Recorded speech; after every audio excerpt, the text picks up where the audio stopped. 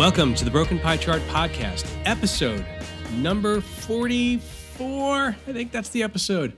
I'm your host, Derek Moore, and today I'm going to talk a little bit about this whole indexing capital gains for inflation. What does it mean? What would it do for investors? Would it really make a substantial difference in, number one, the amount of capital gains that an investor would have to pay? But the other part of this too, how would this affect people being sort of trapped in to not being able to sell or being reticent to sell if they've held something for a very long time, and you're going to wind up selling and triggering a big capital gain. So a couple different pieces here, and then towards the end I'll kind of tease something that I'm going to be talking about in a future podcast. And that's the idea of how you can actually, for those long-term holdings that are low cost basis, reticent to sell, and you should probably be more diversified, but you just don't want to do it because of the tax situation. So how could you actually hedge that? I'll tease a little bit about a future podcast we'll probably have coming out. So what does it mean to index capital gains and all that? And just before we get to that, I think it's informative to do a review about the whole idea of capital gains. So 2018, and I'll post this link. This is from a Schwab piece, Charles Schwab, where they go into 2018 long-term capital gains, tax rates, and brackets. And so a capital gain is, of course, when you buy something, and if you sell it within 1 year, well, it's just ordinary income. But we're talking about longer-term capital gains. It's when you buy an asset and then you sell it, you pay tax potentially on the difference between what you bought it for and what you sold it for. Now, the capital gains rates in 2018, they were 0%, and that was for individual filers from 0 to 38,600.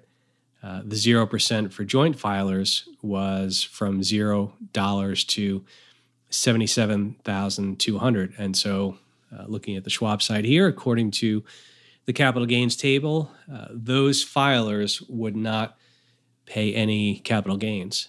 The other part of this is, let's say that, and then there's 15% rate. That's from 38,601 to 425,800 in income for single filers. The 15% long-term capital gains rate for joint filers in 2018 was 77,201 to 479,000. And then it actually goes up to 20% for above 425,801 for single filers, for joint filers above 479,001. And there's also this net investment tax that adds an additional 3.8% kicker. This generally, there's some different rules about it, but this generally is above 200,000 on single filers, 250,000 on joint filers, and there's some other things there. And by the way, don't take this podcast as tax advice. I'm not a tax CPA, but generally just kind of looking at the capital gains rates. So when you look at these, you can see that if you're selling something that's been held for a long time or has a big gain, you've got to pay some capital gains tax on it. So what is this whole idea with indexing capital gains for inflation? Well, we know that over time, you or everyone else's purchasing power goes down, and that's because prices generally rise. Remember, when we measure prices, the initial thing was kind of a basket of goods, the consumer price index, and you say, I've got this basket of goods, and I put all these things in the basket, and 10 years later, I look at the price of the basket, and I say if prices have gone up, I've achieved I shouldn't say achieved, but there has been annualized inflation. If prices go down, you would have deflation. But we also know that $1 in 1950 is not worth as much in 2019 because that as prices go up, the purchasing power of that dollar has changed. And a good way to look at this too, I think a while back I was looking at some income numbers, and somebody making $20,000 in 1976 or 77, adjusted for inflation, would be akin to making about $100,000 in 2019, meaning there was more purchasing power for that 20,000 way back when, because each and every year prices have gone up. And this brings us to the question of the day, and that's this idea of indexing capital gains for inflation. What does that mean? Okay, so in one of the examples, and I think there's a Barron's article that I will link to, where members of the Senate, I believe, had sent a note to the Treasury and suggesting that they should go ahead and index capital gains for inflation. And I'll read a little bit from the paragraph here. In the letter, and this is in the Barron's article, they're citing an example of, let's say, a theoretical investor who bought one share of Coca-Cola in 1998 for $32.38. So excluding commissions or anything, they're saying you buy it for $32.38. And they said, okay, you sold it this year at $48.13. I haven't checked these numbers or looked at any charts, but this is according to Barron's, what they sent in the letter. So they sell it for $48.13. And basically, what they said was, if you had somebody at the highest rate, which is that 20%, and then the net investment kicker of 3.8%, they'd owe about $3.75 on their nominal gain of $15.75, right? Because they bought it $32.38, they sell it at $48.13. That's a gain of $15.75. And so they'd owe about $3.75 paying at the top rate. But here's the thing. If you adjust the stock for inflation, meaning taking that $32.38 and then adjusting it up, compounding each year as inflation's gone up, the price would actually be $50.50 in today's dollars. And so if you take that implies, as they say, a loss of $2.38 in inflation-adjusted terms. But you'd still owe the tax of $3.75. You're actually paying a tax on a theoretical after-inflation loss. Okay, so what does that mean? In this case, as prices have gone up, if you just adjust the cost basis and you adjust it for how much inflation there has been, what that's showing is the idea of indexing capital gains for inflation. You're saying taking the cost basis and adjusting it for gains in inflation, and then you would take and owe the tax on the difference. And so if you actually indexed in their example for inflation, your cost basis would be $50.50, and therefore you would not have a capital gain. Whereas today, they do not adjust for inflation. Your cost basis is $32.38. And when you sold it at $48.13, you've got to pay tax. And so this idea is that, hey, why don't we index this for inflation? We'll adjust the cost basis. And this could be anything from stocks to other investments to homes. And depending upon how much money we're talking about, it could be quite significant, the savings. So I took a look and I just figured I'd run a couple of examples.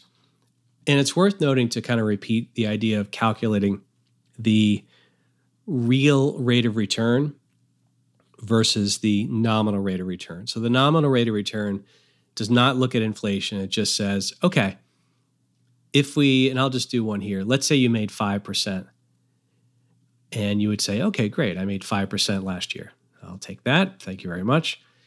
But if inflation is 2%, did you really make 5%? What's the real return? And the real return is your adjusted return after inflation. So if we look at this, the way to do it is your 1 plus the nominal rate of return, so 1.05, divided by 1 plus inflation, which is 1.02 in my example. You take the result of that and you subtract by 1, and what you have is your real return of 2.94%. So real returns account for changes in purchasing power and changes in what's going on with inflation. In other words, hey, if you made 5%, but inflation was 5%, the back of the napkin says you really didn't gain any purchasing power. So how does this relate back to the whole idea of indexing for capital gains? let's use a hypothetical $100,000 investment. Doesn't matter what it goes into. But let's say over the next 15 years, they had a compounded annual growth rate of 8%. Sounds great. Thank you very much. After compounding and taking that 8% average annual compounded growth rate, you turn your $100,000 into $317,217. Fantastic. Okay, we can do the quick math and we can see that that would be a nominal gain of $217,217. Simple math there, right? But here's the thing. If we adjust it up, let's say we had 2.5% inflation, we would adjust our cost basis from $100,000 on that stock or that investment. Over 15 years, we would adjust that up. And so our cost basis would go to $144,830.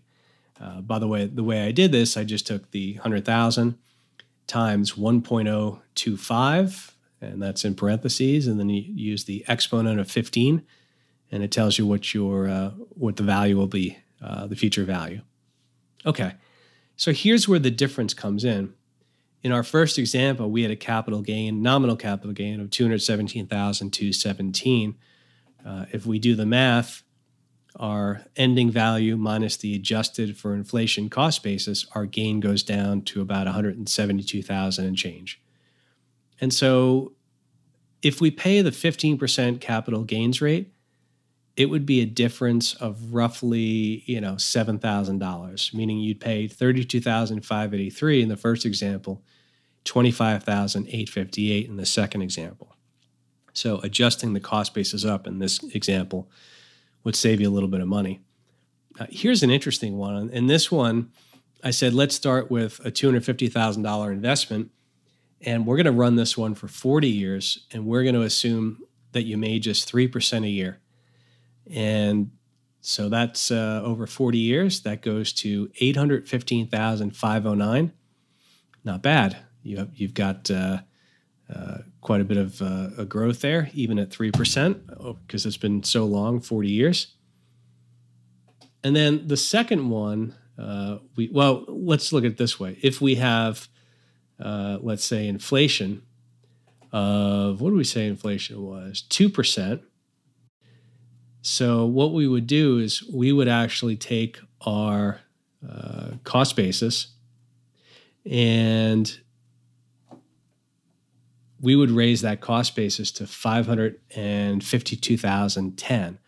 Why? Because we're taking the 250 and then we're adjusting it up for inflation 2% every year over 40 years. So our inflation adjusted cost basis goes to a little bit over 550,000. So if we're looking at the problem here, not the problem, but if we're looking at the what's going on here, we see that there's a capital gain of 84,826. If we just look at, the capital gains tax that's due of 84,826 on a cost basis of 250. With a cost basis of over 550, the capital gain drops to 39,525. And that's the capital gains tax that's due. So indexing for inflation in that case would have saved the investor about $45,300 at the 15% rate. Obviously, if they're in the 20% rate, or if they're getting that net investment tax, that could be quite a bit of difference there. So you kind of see if, there's the difference between a nominal return and an inflation adjusted or a real return. And there's also a difference between a nominal, let's say, gain, not accounting for inflation. And then if you step up the cost basis for inflation, you're going to actually narrow that gain. And that brings us back to the article in Barron's that cited the senators writing the Treasury, I believe it was the Treasury, urging them to index capital gains for inflation. And so this potentially would save investors, because a lot of people would argue that a lot of people have growth from inflation, but they didn't grow their purchasing power because everything cost more.